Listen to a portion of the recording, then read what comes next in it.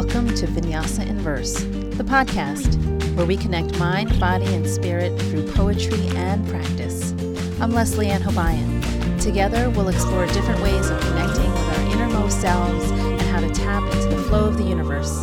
Because once that happens, anything is possible. Your best life starts now. All right. Hello, loves. Welcome to another episode of Vinyasa in Verse. How are you on this beautiful day? Today, I have a very special guest with me. She is a woman who is based in Seattle.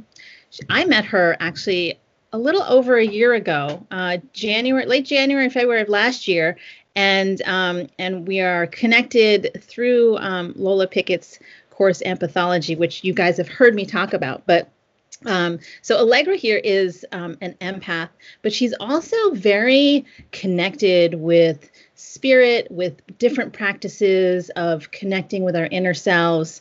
She practices Kundalini, and she does a lot of healing work based from her own experiences of how she healed her various blocks, we'll say, towards uncovering those layers and becoming who she is now, which is a beautiful, more authentic version of a self that I believe was constructed like we all are constructed according to society's expectations.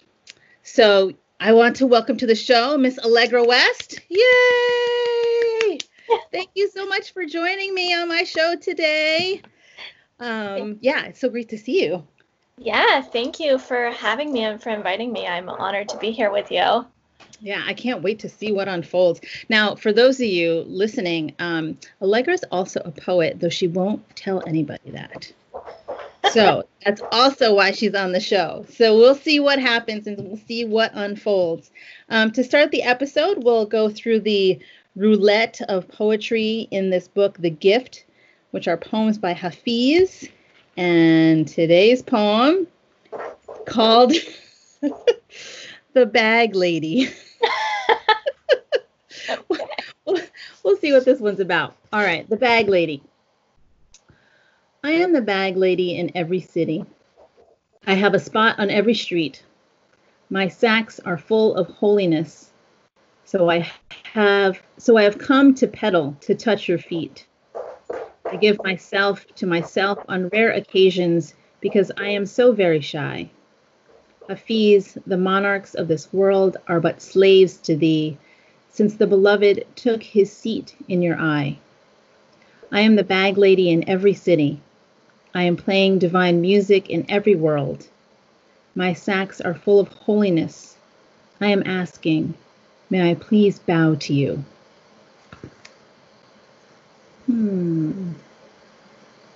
So what stands out for you in this poem?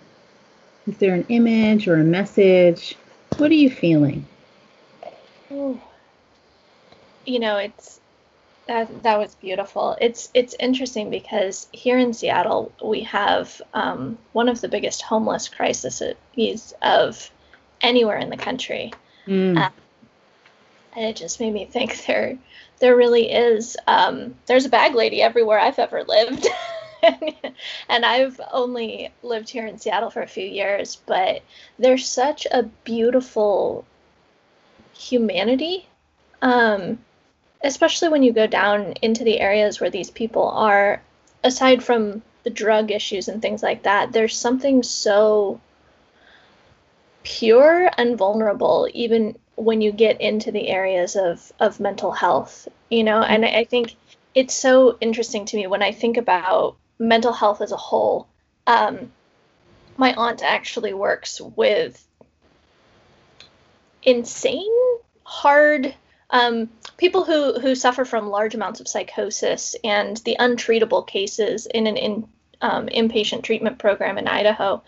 And it's really interesting to hear her talk about it because it really brings up this question of what is sanity? What is reality?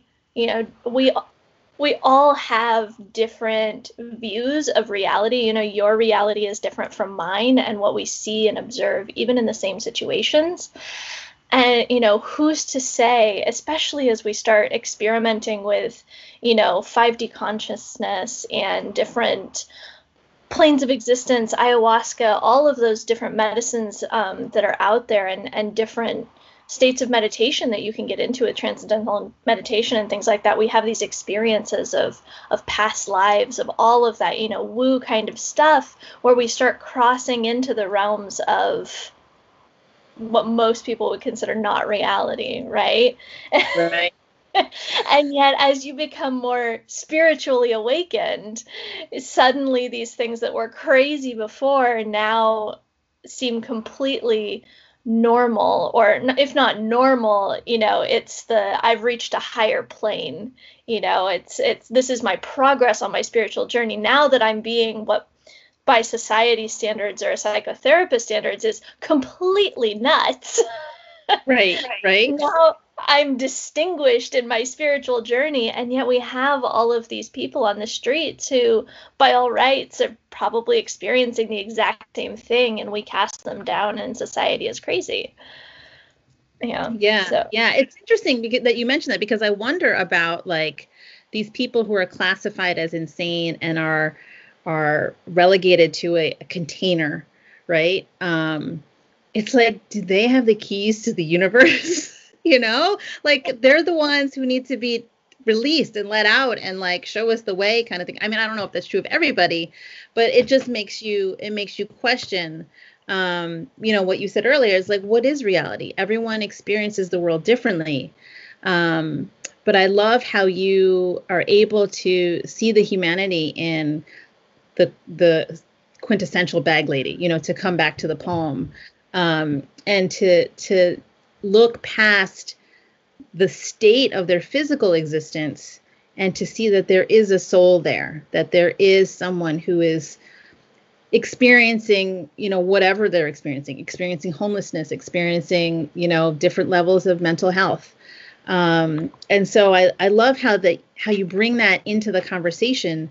Because in the poem, I mean, what Hafiz is talking about sounds crazy, right? I mean, talking about the beloved taking a seat in his eye, and a bag lady wanting to carry these sacks of holiness.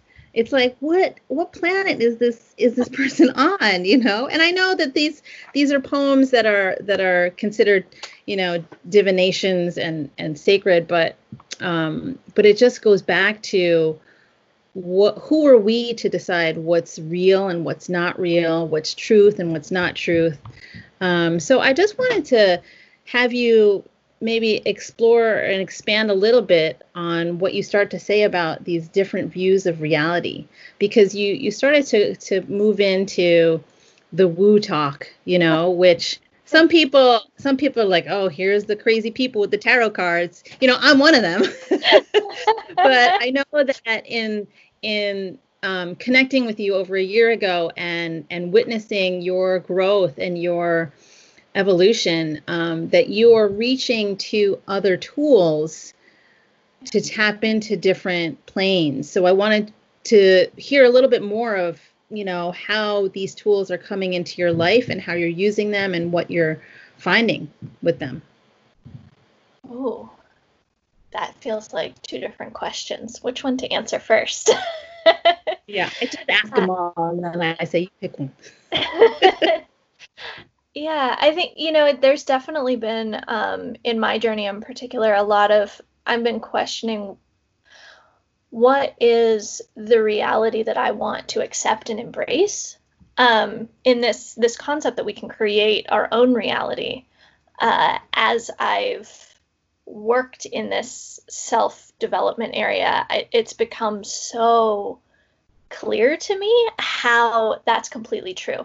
One of the first experiences that I had in my life, that I didn't realize it at the time, but now looking back on it from this place of like, okay, I'm going to consciously create my reality by choosing to, what am I focusing on? Who do I allow into my life? All of those different ways that we create our reality, and say, no, I choose not to believe that.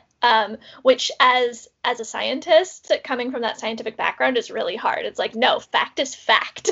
You don't get to just choose what you want to believe. You can't just decide that, chocolate. Gravity doesn't exist. Right. Gravity. I have decided that wine is a health food. Oh, there you go. I'm going to drink it all, right? Like, you don't get to just do that. And so I've been really playing with this line of like, okay, what is that difference of, of what is the sane line in saying, I choose to believe this, but not that, in creating my world around me.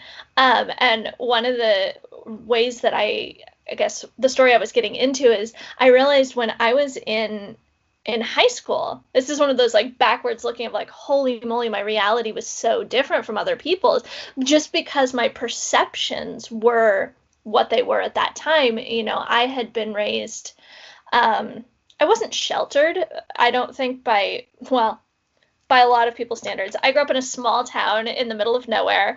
And when I went to high school, I got out of the regular schools and I went into a Catholic high school, which in the town that I was in just meant that it's where all of the rich white people went to school. For the most part, it was just the farmers who had money. And I never saw the drug problem there. It was something where, basically what it just meant is like, if you went to the public school, everybody just did a lot of weed. But if you went to the private school, they had money for the good drugs. So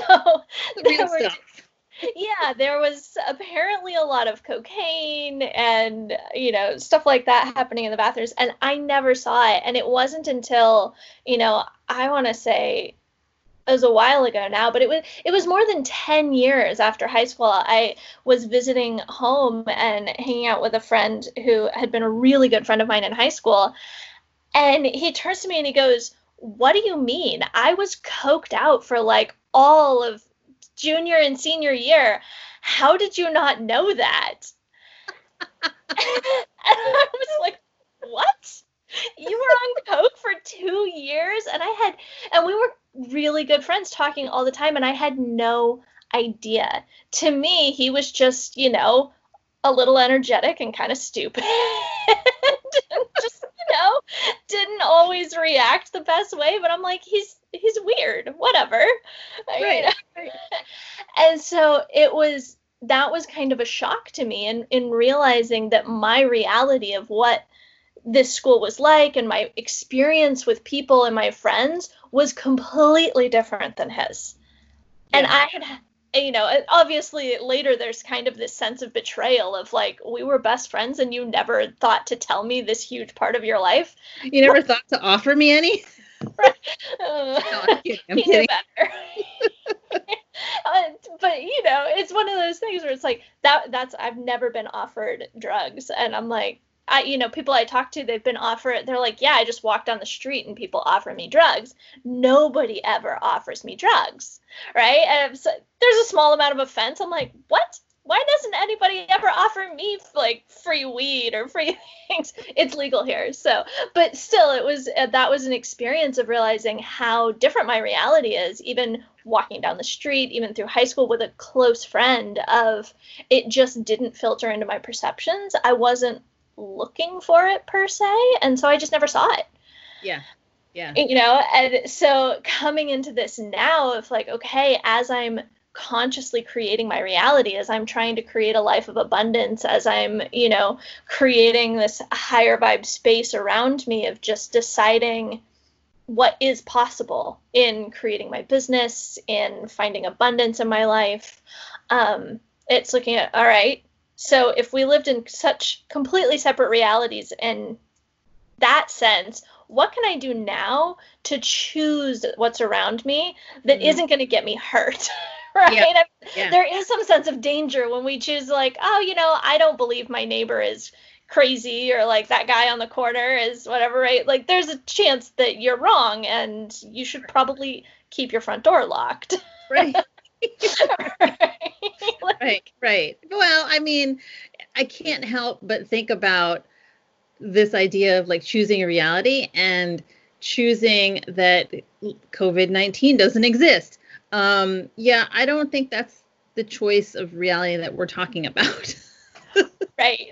But that calls into question that line, that discernment of, I want to create my reality, right? And the science part of it says that there is a virus, there is a pandemic happening, and it's not about choosing to say that doesn't exist.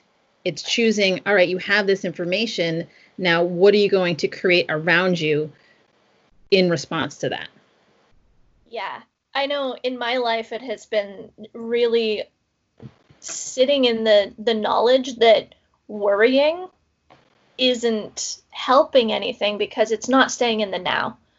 It's and that for me has come back to taking proper precautions, wearing a mask, using Clorox wipes and stuff on everything that comes into my house.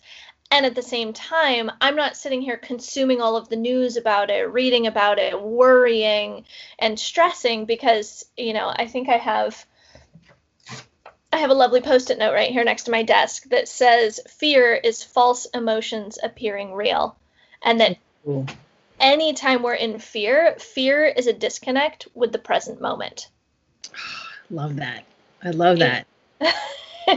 So I'm like, unless you're actually, there is a lion stalking you in whatever sense, like physically about to jump on you and harm you, fear is a disconnect with the present moment. And, I can hear people being like, COVID is the lion stalking me. It's about to jump out and get me. Right. If you stay home, no, it's not. Right, exactly. Just choose to stay home. Yeah. But how does this choosing the reality that you're creating around you, how are you doing that? Because to a lot of listeners, they might just be like, oh, so it's that easy, I could just choose. I can't choose. Like, people are steeped in their conditioned thinking. So, what are you doing to create the environment, the reality that is very different from how you grew up, very different from the foundations of the conditioning that you had in you now? I mean, now that you've gotten all of this growth, what are you doing differently? Yeah, it's so much easier to list things from the other side than, if I had listening to myself a couple of years ago, I'd be like, it's a whole bunch of, just like pontification about stuff that's not real. But I think the really big thing for me has been being willing to truly let go of the things that aren't serving me. And engaging in a constant conversation with myself about what that really is.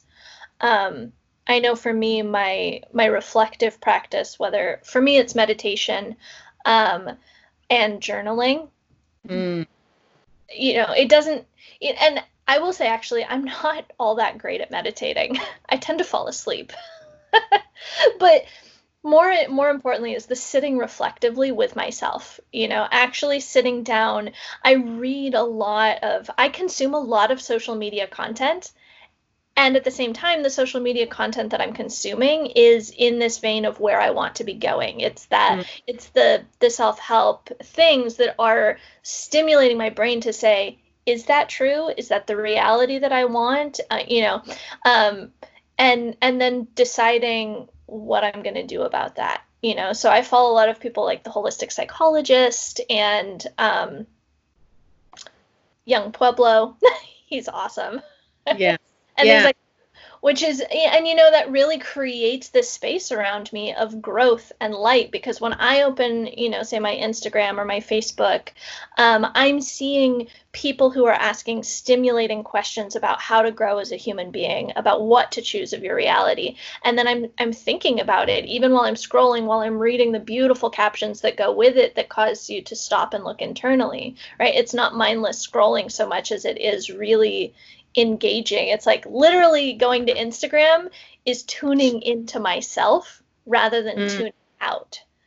And to be fair, there are times when it is tuning out, but for the most part, it is a process of tuning in when I go there, because the people who I follow are posting thought-provoking things, like you, and your empath posts and all of the things that you post. They're very thought-provoking, and so that's a big practice of mine to create this reality around me. Is like when I go on my social media, I don't see the bad news and the stuff about COVID and all of those things. I see things that get me thinking about my inner world and the reality I want to create. Yeah, and I think that's really important, because that's a terrific example of being intentional in how you're creating a reality. Because a lot of people, they put down on social media like, oh, social media is so bad for you, blah, blah, blah, blah, but forgetting that we have the power to curate that. We have the power to decide, all right, what am I going to actually put on my newsfeed? Who am I going to follow? And what reality am I going to create? And it's just funny to me how, I mean, not funny, haha, like more just because I used to be this way, where we forget that we have inner power and that we have choices. So how do you remind yourself of that? Like, how do you keep it going? Yeah. It's like all the things I just said in terms of like the meditation is really a big one. You said that you fall asleep during meditation. I want to ask you, how do you know you just didn't dive deep? Because I wake up hours later. Oh. All right. I'll give you that one. Yeah. And there is something to be said. And that is on the woo side of things. I've been asking, my guide spirit, all of that, to help me discover things while I'm sleeping, because I've come to the terms with the fact that I'm not able to stay awake as often, especially in my evening nighttime meditations, as I want to. And I'm like, just give me all the messages while I'm sleeping. Help me remember them in the morning. This is fine. Right. This is my mode. It's honestly working really well. I've been having crazy dreams that are, from a dream interpretation perspective and getting into the psychology of it, I'm like, yes, I can see, childhood patterns and beliefs and damages and things like that. Then I'm like, okay, cool. And actually, my traditional therapist is really amazing at dream interpretation. But that's a whole nother topic. No, but that's so great. I mean, that's another example of you tapping into the other realms, beyond the physical, beyond the ego. Yeah. Well, and this is where my nerdy science side hits into the woo side of things. And I'm like, it's all perfectly explainable using science and our knowledge of psychology and the brain and the way the brain works and stuff. And at the same time, I can just flip the words I'm using and it can be completely esoteric. It's like, so you're right at that liminal space between the two worlds. It really is. Yeah. It's like, okay, I know how to explain this with all of the various, like, these are the things that were happening from a neurological perspective, from a therapeutic perspective, just in terms of like, in psychoanalysis of dreams, everything that happens in the dream is a representation of yourself, right? And so, even though you are having a conversation with another person, be it like a mother, your family member, things like that, those are aspects of self. And so, if you look at it that way, it's like, okay, so for example, on a personal side, I had a dream about this chihuahua and it was like trying to come into my room and I didn't want it in my room. And I was so angry and frustrated. I'm like throwing it out. And I was putting it outside my room. And it got so scared that it froze and peed all over the place. And then I felt awful.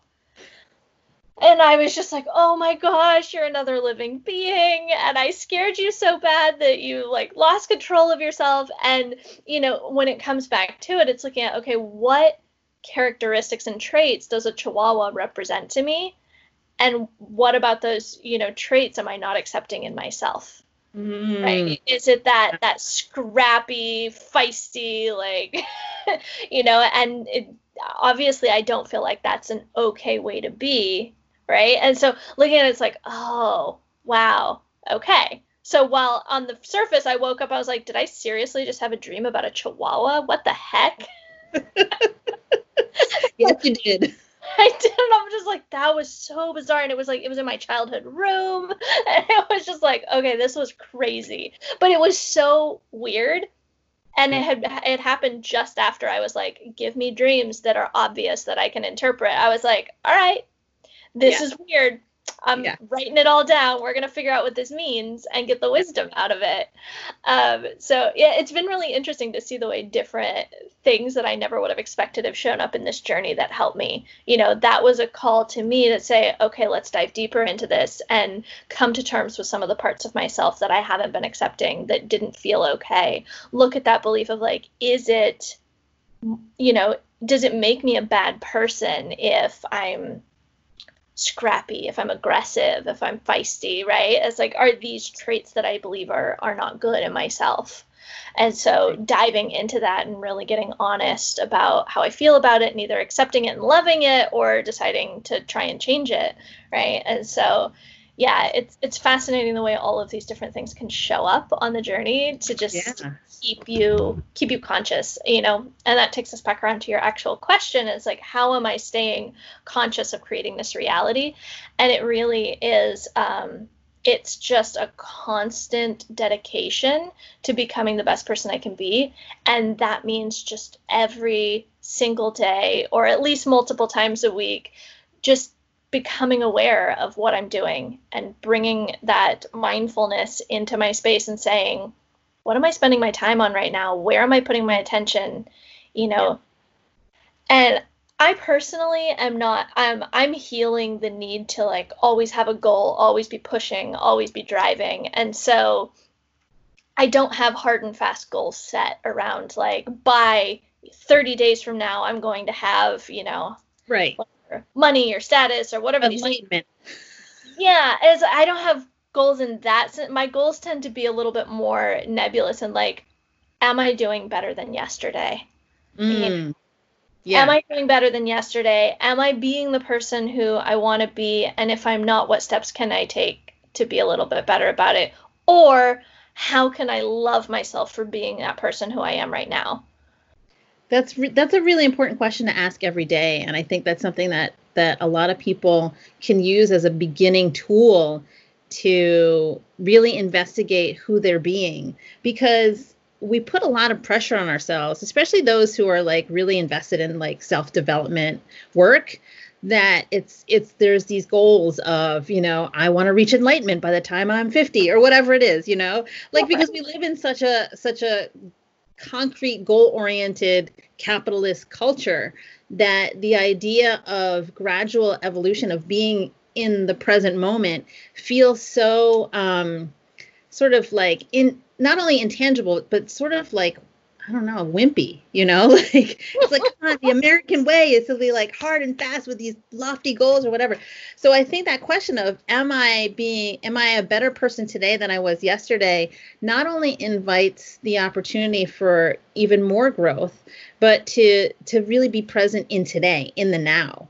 Right. And I really love that. And I think I'm going to have to take that question and like tape it on my computer and just be like, am I being a better person today? So what happens when, let's say you ask that question today, you get up and you're going through your day and you ask that question and it's running through your mind, and then you see yourself falling into old habits or old patterns, and you notice it, right? Because your awareness is on. Then what do you do? You know, the thing is if you notice it in that moment, that's the excitement. That's when I get super excited, because it's like, oh, yes, I'm actually, because when you notice something, especially if you notice it that day, that is a shift, right? Because before we never would have we didn't notice until later, until we were feeling bad, until things had turned out some certain way, right? Mm-hmm. And so noticing it is the work. And so for me, when I notice, I'm like, oh, this is an opportunity. I'm super excited, you know, and it's a celebration of the fact that I've brought enough mindfulness into my life to be able to notice right then. Because I know it's so easy to like go into a shame spiral and, you know, start beating ourselves up because it's like, oh man, I snapped at my kid and I meant to not do that, right? But noticing it and then being able to apologize, to make amends, to do whatever, and choosing to do something different that's the exciting part. You know, I think it's hard because it's kind of like there's a plate, you know, we're at a buffet and there's different things. It's like, step one, am I being a better person than I am, you know, today than I was yesterday? A lot of times the answer is yes, I'm being more aware. I can see this. I'm working on it. It's not perfect, but it's coming along. I stayed in the present moment, or I brought myself back to it quickly. But a lot of times, you know, sometimes that answer is no, you know, and then not shaming ourselves for that and allowing it to be is so important. You know, I'll say that sounds so easy, and it's not. I was like, that is so hard. It's so hard. I just came out of a period of almost a month where I just couldn't. You know, it was, I knew that I wasn't doing the things that I needed to do to be successful. I knew that I wasn't, you know, digging in, and I kept trying. And through trying to force myself to be better every single day, I was actually keeping myself stuck, because that pressure and that kind of low-key shame that was coming into the picture was making it so that I just didn't have the energy to get started on the next level of healing that I knew I needed to do. And so, you know, honestly, what it took was allowing myself to really revel in the not doing. You know, I picked up my favorite book, and I just curled up on the couch, and I spent days just reading my book and really letting that be okay. And just, you know, I started writing affirmations in the mornings, and that was it. That was the sum total of my practice that was good for me. You know, I ate cookies. I read my book. I didn't answer emails that I needed to answer, and I just let myself be in that space, and I indulged it. And I loved on myself of just being like, it's okay. You're doing a lot of healing. You're on the right track. You're not going to let yourself fall back into who you used to be. You're not going to let those things happen. And because those fears of like, oh my God, I'm not doing it. I'm not being the person I want to be. I'm going to be, you know, it's subconscious. It was never a conscious thought of like, I'm going to be a horrible person. I'm going to go back to how I was, and I'm going to get sick again, and it's going to be awful, right? But that was the drip of fear in the back of my mind, and it caused me to be just exhausted, and I just felt pressurized in this way that I just couldn't get started. And so allowing the cookies and the reading and the sleeping in and all of those things, and affirming that I am safe, I am conscious, I am taking care of myself, I am not going to let myself be that person again, was really what unlocked the key to being able to step forward again, you know, and re-engage. And, you know, I woke up one morning here a couple of days ago and just felt like, you know, I was unfettered. And suddenly I was like, yes, okay. So good. I can breathe, and now I can step into this work. I'm ready to step into this work. And it's such an important phase to let ourselves go through sometimes, right? It's like all of the diets in the world talk about having a cheat day, but it is so important in your mental health, your emotional health, like every way in which you're trying to improve yourself. It's so important to just let you be and say, hey, today I'm good and I love myself and this is awesome and look how far I've come. And you know what? Letting myself do this isn't the end of the world. Yeah. I mean, but it, you know, as you were talking, it's like honoring this ebb and flow of energy, right? And if we're going to turn it to science for a second and thinking about the nervous system, I mean, we've got two systems, the parasympathetic nervous system and the sympathetic nervous system. And if you just like go all the time with the sympathetic nervous system, the parasympathetic nervous system's like, dude, like we need to rest, we need to digest, we need to integrate. And then when that balance is off, we get sick, everything shuts down. So in that sense, it's like we can do all of this inner work, all this deep, work, but if we don't take a break from it by just being, then we're going to burn out or, stay stuck, and it's not going to be good for anybody. But I think that's really great that you're sharing that, because I know that, over the past several weeks, I want to say you've gone dark. I have. On social media. I was like, where is Allegra? But I knew that you were doing your thing. You were getting quiet and you were doing what you needed to do. And I think a lot of us don't realize how necessary that kind of work is, and that it is work. And work is such a loaded word, that it often implies that we need to be doing, when work can just be being. Yeah.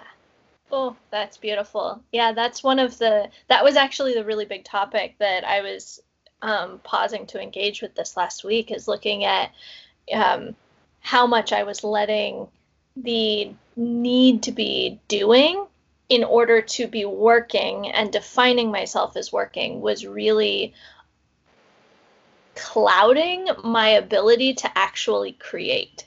Which, work is truly, in its essence, work is creating something into the world. Like, that's the whole purpose, is to either create or transmute something into another thing. And that is, even on a basic physics level, work, the definition is that it's changing something. And so by trying to force myself to do, I was completely blocking that feminine creativity aspect of it. I was just completely out of balance. And so stepping in and looking, speaking of creating my reality, one of the beliefs that I choose to believe is that work, it doesn't have to be hard. It doesn't have to be difficult. Yeah. It can come from a place of ease and flow. It can be something that I enjoy and that I love. It doesn't have to be torture. We have this social construct that work is miserable. And that's right, if you're not miserable. Yeah, it's not good. And so, that for me has been one of the tenets of creating my business.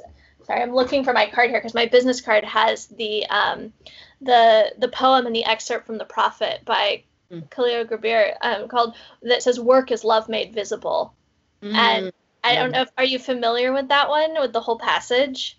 No, not the whole passage, just that phrase. Gosh, it is absolutely gorgeous. Let me see if I can pull it out right here, because I wish I'd thought to get that out sooner. Okay. I do have it. I have it. It's literally on my business card right here. So I'll just read it. It says, "Speak to us of work." And he answered, saying, "You work that you may keep pace with the earth and the soul of the earth. Always you have been told that work is a curse and labor a misfortune. But I say to you that when you work, you fulfill a part of earth's furthest dream. And in keeping yourself with labor, you are in truth loving life. And to love life through labor is to be intimate with life's inmost secret. Work is love made visible. And if you cannot work with love, but only with distaste, it is better that you should leave your work and sit at the gate of the temple and take alms of those who work with joy." Oh, that is so... Oh, God, I have to read that whole thing again. That's so on point. That's totally the thing that we need to continue to keep visible in front of us, is that this idea of work is not be miserable in an office with no windows. Hey, I work today. Grumble, grumble, grumble. Right. It's like, for me, that's been such a journey, and, creating the company that I have, of trying to help people get to that place where we understand that work in its fundamental form is meant to help us express love into the world. We're meant to be creating, and creation should only come from love, from joy, from that expression of our truest selves into existence. And so when we approach the idea of work with like, oh, it's the grind, it's just something I have to do, it's, it's a survival mechanism. It's not meant to be a survival mechanism. Right. Really sitting in that and forcing ourselves as a society to come back around and say, we can do everything with joy, right? Organizing your office can be something that you can do lovingly and joyfully. They always talk about like, you should meditate while you fold your clothes or do your dishes. It's a beautiful spiritual practice. And work is the exact same way. Work is a spiritual practice. And I think it's, obviously that's really hard to recondition in our minds. And I'm still working on it every day. New beliefs pop up that I didn't even realize I had when I'm suddenly, going to do some task or something. And then I realize how I'm feeling about it. And I'm like, wait a minute, what is this? The layers go deep. So that's not love made visible. All right, we need to shift this and figure out another way to look at it. Yeah. But I think that's something that's so important in that creation of reality, of being, at least for me, the person who I want to be, that allows me to, stay in that higher vibrational space more often, is really transmuting all of the work that I do in my life into love and figuring out how to make that a reality. And if I realize that it's not becoming a reality, changing what I'm doing, and I think that's the biggest part for all of us is you have to choose your spiritual journey is, and that's to say, can you find love and happiness in anything, anywhere, at any time? Yes, absolutely. Mm-hmm. And, your journey might be to figure out how to be happy in the job that you're already in, figure out how to be happy or content in the marriage that you're already in, or,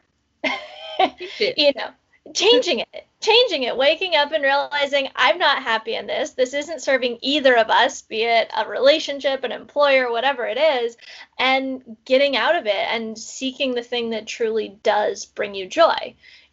For me, most of my journey has been realizing that I created a life that wasn't what I wanted.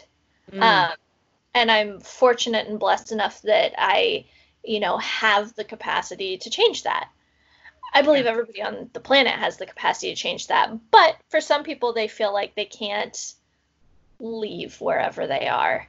And so then, you have to, if you feel chained in that way, then you have to figure out how to release yourself from those chains within your situation. You either just have to break the chains, or you have to figure out how and leave, or figure out how to make the chains go away so that you love to be in that situation. And I think, that's where so much spiritual advice doesn't allow for that other option of figuring out how to be happy where you already are. You know? And a lot of the wording around that is so disempowering. Yeah. And it's shaming and guilting, right? It's like, you made this choice, you have to stay with it forever. Right. Like, really? Like, it's like you made your bed and you got to lie in it forever. It's like, no, it doesn't have to be forever. Well, you said something about working, and I was thinking as you were talking about like the situation that people are in during this pandemic, where a lot of people are unemployed. A lot of people don't have work. And so here's an opportunity, an invitation to figure out, what does work look like for them now? Because that job has been taken away from them, that whatever they were doing, what can that work look like now if it's to be this manifestation of love? Yeah.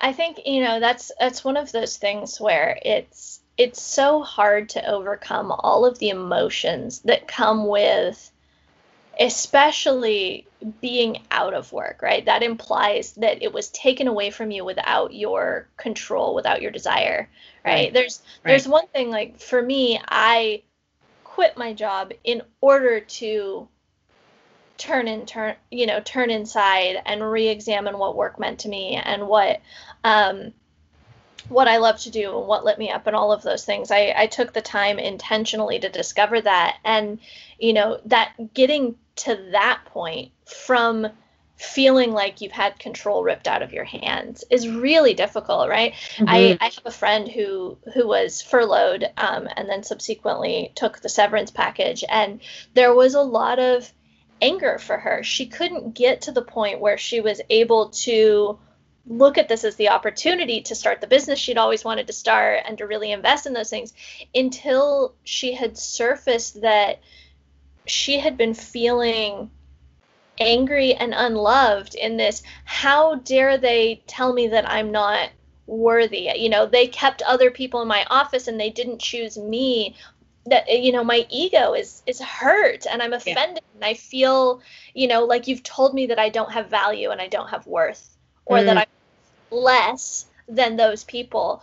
And really, coming into her own power and spiritual practice of realizing that it did not speak to her actual personal self-worth, that it did not speak to her value as a human being on this planet, and taking her power back into saying, I am whole, I am powerful, and I am worthy, and I am valuable, whether or not that job that I hated, by the way, she hated that job. She didn't want that job. She was talking about quitting it every other day. And the moment that it got ripped away from her, then she was pissed, right? Yeah. It's like, how dare you take this away from me?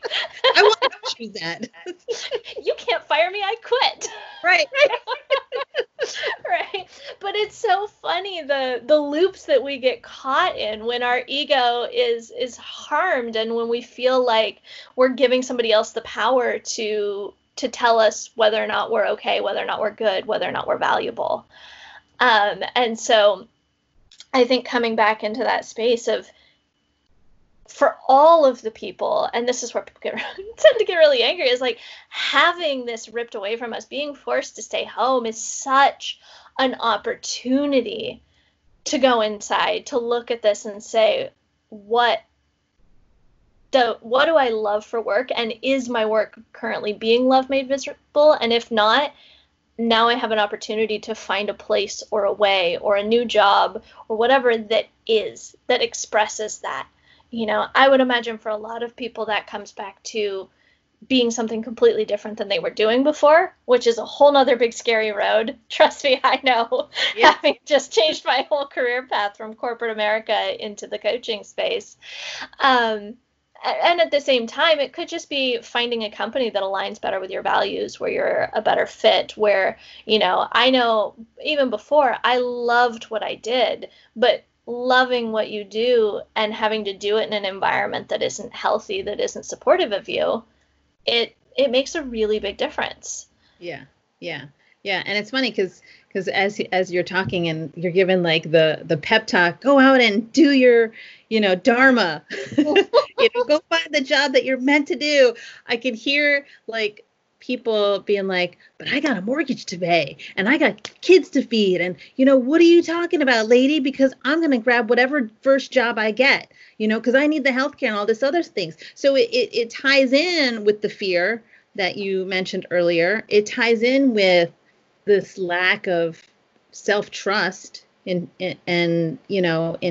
being able to have the resources within ourselves to provide whatever we need to provide. And it's easier, of course, to sit here and say that stuff, but it's a different thing to be on that journey. So for anyone who's pissed off at us, we're just talking as invitations for you to like take a closer look. It's funny that you say that, because it's that was a big, I struggled with that a lot, especially when I chose to leave my job to go on this journey of exploration. I had intended it just to be a 2-month sabbatical. I did not intend to quit my job when I started. But That's what happened. But right after I did, everyone, and it was really hard because all of the people around me were being very loving and supportive. And they showed it by hitting all of my biggest fears and stress points. How are you going to support yourself? How are you going to pay your mortgage? This is so brave of you. How do you intend to, keep a roof over your head? Yeah. How do you intend to keep feeding your dogs and yourself? And I was just like, this is great. I don't know. I don't have the answer to that. I'm leaning into trust in the universe. And it sounded crazy. It really sounded crazy. It felt crazy too, because I had never leaned into that faith and trust in that way before.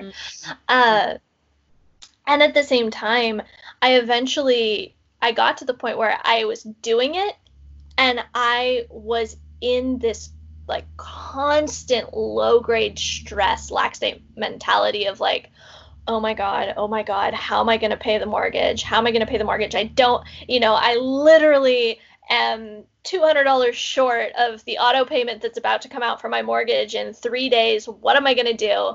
Right. And I was just in this vibration of stress the whole time. And it was paralyzing me from actually being able to step into all of the things I needed to do to change that and turn it around. That's coming into the whole law of attraction and personal vibration of like, as long as you're in this fear and lack mentality, the abundance is not going to flow into your life.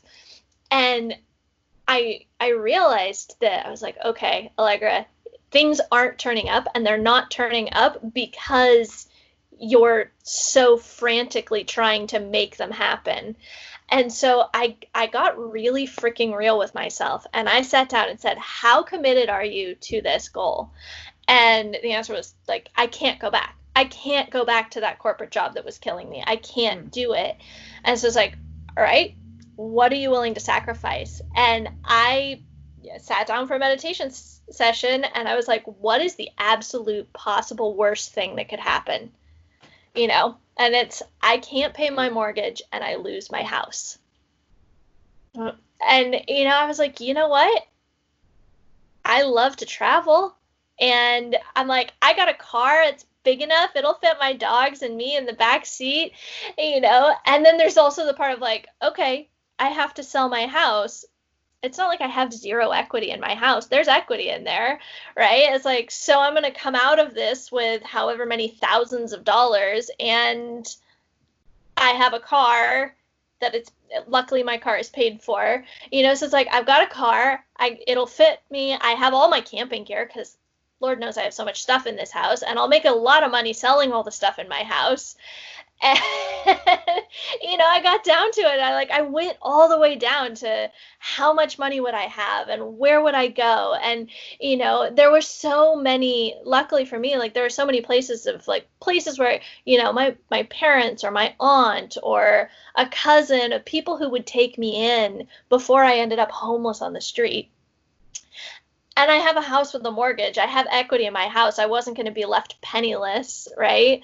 And so getting down to this really knowing what my options were and saying, you have options.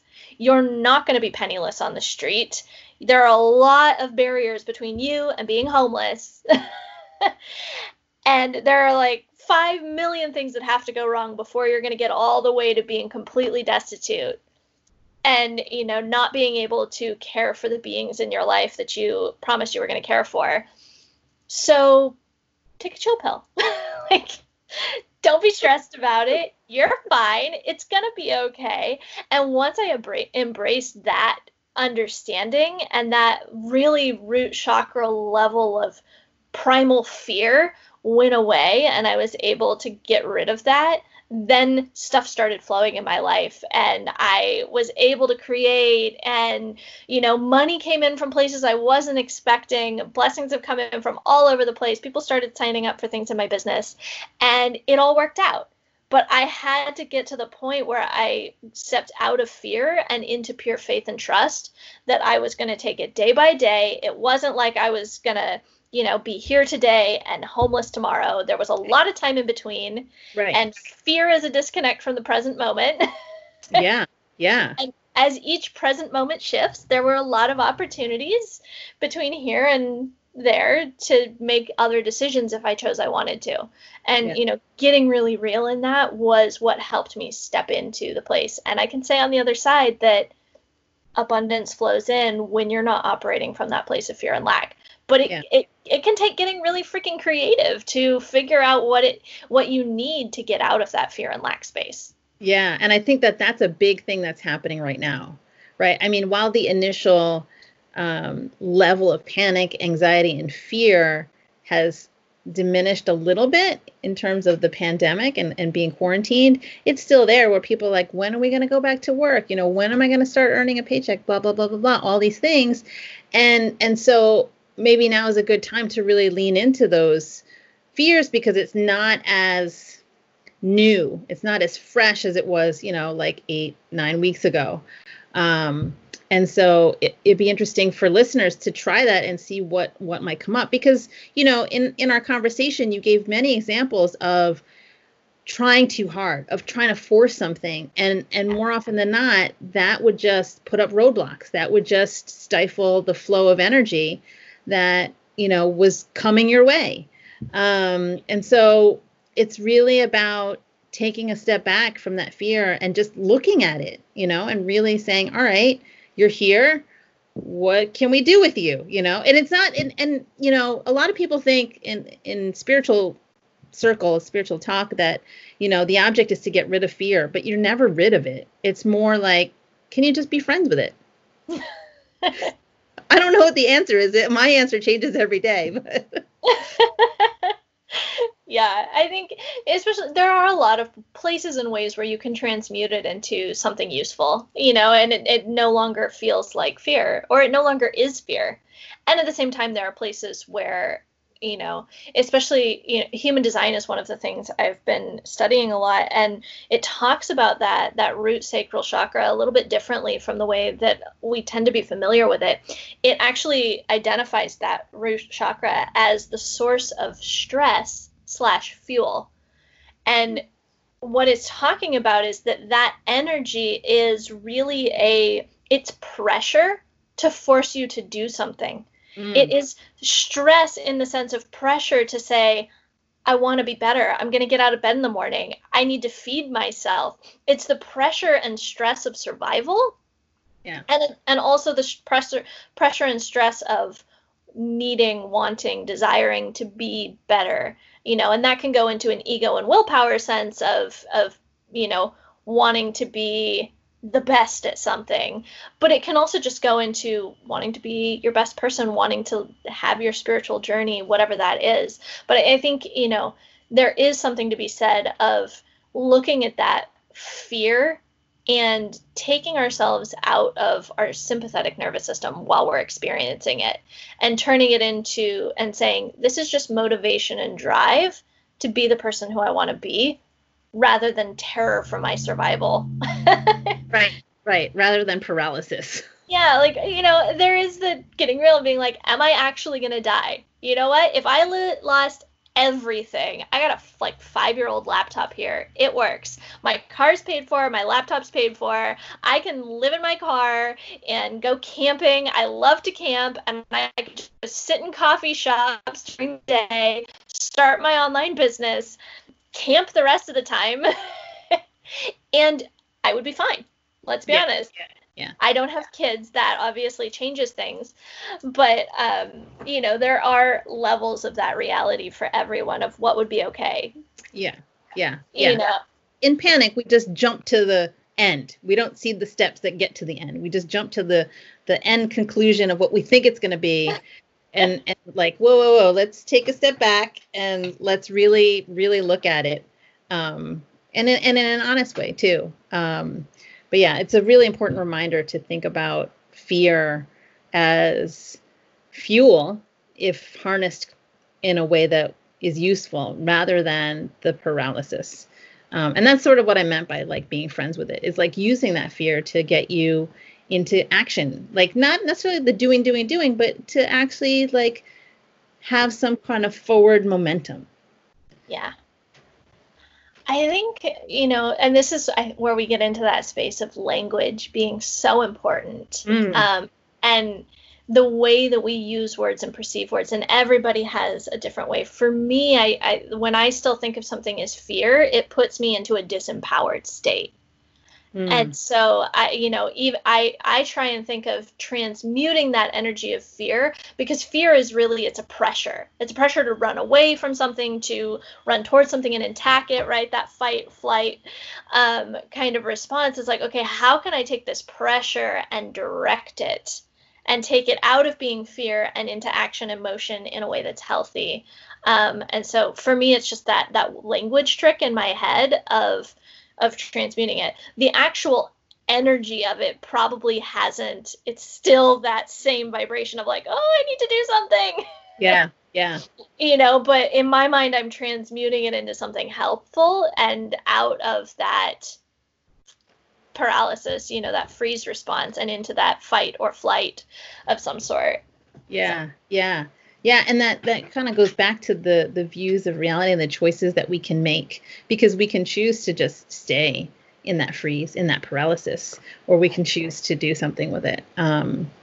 So many good things. I feel like our conversation needed to be like a slideshow, like where we have like charts and stuff. Because I see in my mind's eye a lot of things are tying together and circling back, and it's just really great. And it all started with the bag lady. Yeah, one of the things that came up into my mind that has been so big recently is that video I know that Lola had posted really spoke to it, of when we tell our children that they can be anything, and yet we betray that in our daily lives by settling for something that was not our dream, that is not making us happy, and it's that leading by example, truly. And, for me, it's like I've thought of along this journey of like, okay, if I had kids, would I still choose to make these choices? Would I be feeling like I was forced to stay in something I hated for the kids' sake? And I really loved what Lola had to say in that, was looking at, okay, how detrimental is it to my child to have this lie over that sense of security, right? The lie of not being able to truly be who you are. Is that more, what's more important to you? Right. And how many layers do you have between being destitute? Hey, you know what? Me as a kid, if my parents had taken me into the forest to live there for a while, I would have been really happy with it. I would have been so excited. And if on the other side of that, I hadn't had a 30-year journey of rediscovering who I was and, being incredibly unhealthy along the way and almost dying, like, maybe some of that time of having that less luxurious lifestyle would have been worth it. Wasn't my journey, but there is something to be said when I look at it. I'm like, man, I don't know that I could continue staying in that space and staying stuck, when I realize how impactful it was to watch my parents stay stuck, to watch them continue to not be true to who they needed to be. And, just thinking of how much I would have sacrificed in my own life to not have had to make this journey as an adult. Yeah. It's a lot. It's a lot of stuff. I hope one can digest this. This is really heavy. It is. Have a cup of tea while you're listening. I should say that at the beginning of the show. Right. Go back. Do you have a poem you would like to share with us? I know you said you brought two, so I don't know if you feel pulled towards one over the other, or if it's going to be a roulette situation. I do. I had one here from the book called Salt by Nuraya Waheed, which is always lovely. Have you read her at all? I've read her. I haven't read that book. Oh, all right. I might have to read both, because this one does hit really closely with your. This one is called Swim. You will drown if you do not have boundaries. They are not optional. This structure counts on your inability to say no. Mean no. They take no from our first breath. Go back and return it to your mouth, your heart, your light. That's so good. So good. Oh my God, so important. Yeah. I opened the book to that page when I was looking for one earlier, and I was like, oh, well then, there it is. There we go. It's divine timing. So the other one I have is actually one that I wrote. So I will share this one. I had meant to do my first out loud poetry reading at an open poetry night at a coffee shop here in Seattle, and the stay at home went into effect like 2 days before it happened. So it is time for this poetry to see the light of day. All right. So it's called Debut. The Bluebird of Happiness. So, the bluebird of happiness lives within our hearts, waiting for us to uncage it. Sit still and listen now. Can you hear it singing? Sweet, soft notes whispered on a heartstrings breeze, waiting to see if you will listen to the echo's resounding melody. Rather than get caught up in the sound of streetcars and expectations, letting the music fade away. The bluebird awakens every morning and sings to us all day. Sit still and listen now. Can you hear it singing?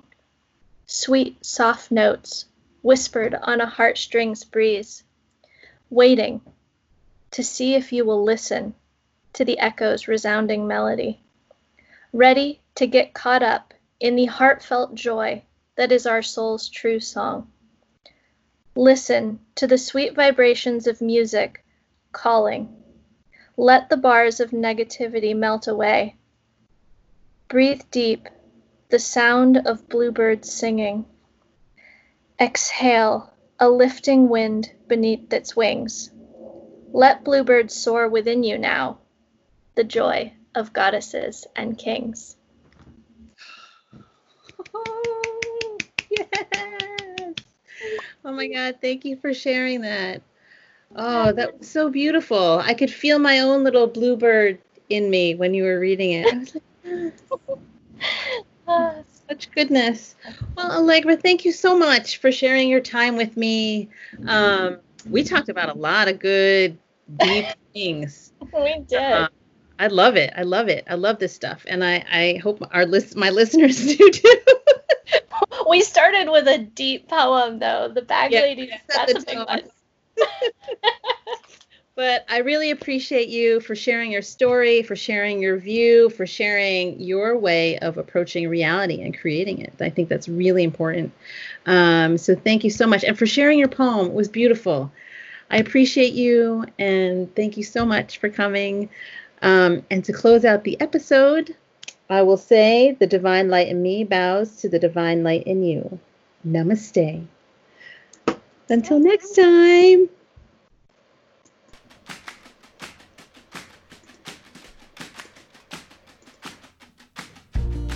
Living in quarantine has likely gotten us complacent about the state of our bodies. When's the last time you really moved your body with full awareness? This Sunday, I'm kicking off a 4-week online Vinyasa yoga series called Flow, Flow, Baby, where we will loosen the stiffness, get back some strength, and open up the flow of life back into our bodies. Join me for an hour that includes a mini Dharma talk and pranayama and asana practices for the next 4 Sundays, 8 a.m. Eastern Time. Visit suryagian.com/flowflowbaby to register. Come back to your body, come back to yourself. Your best life starts now.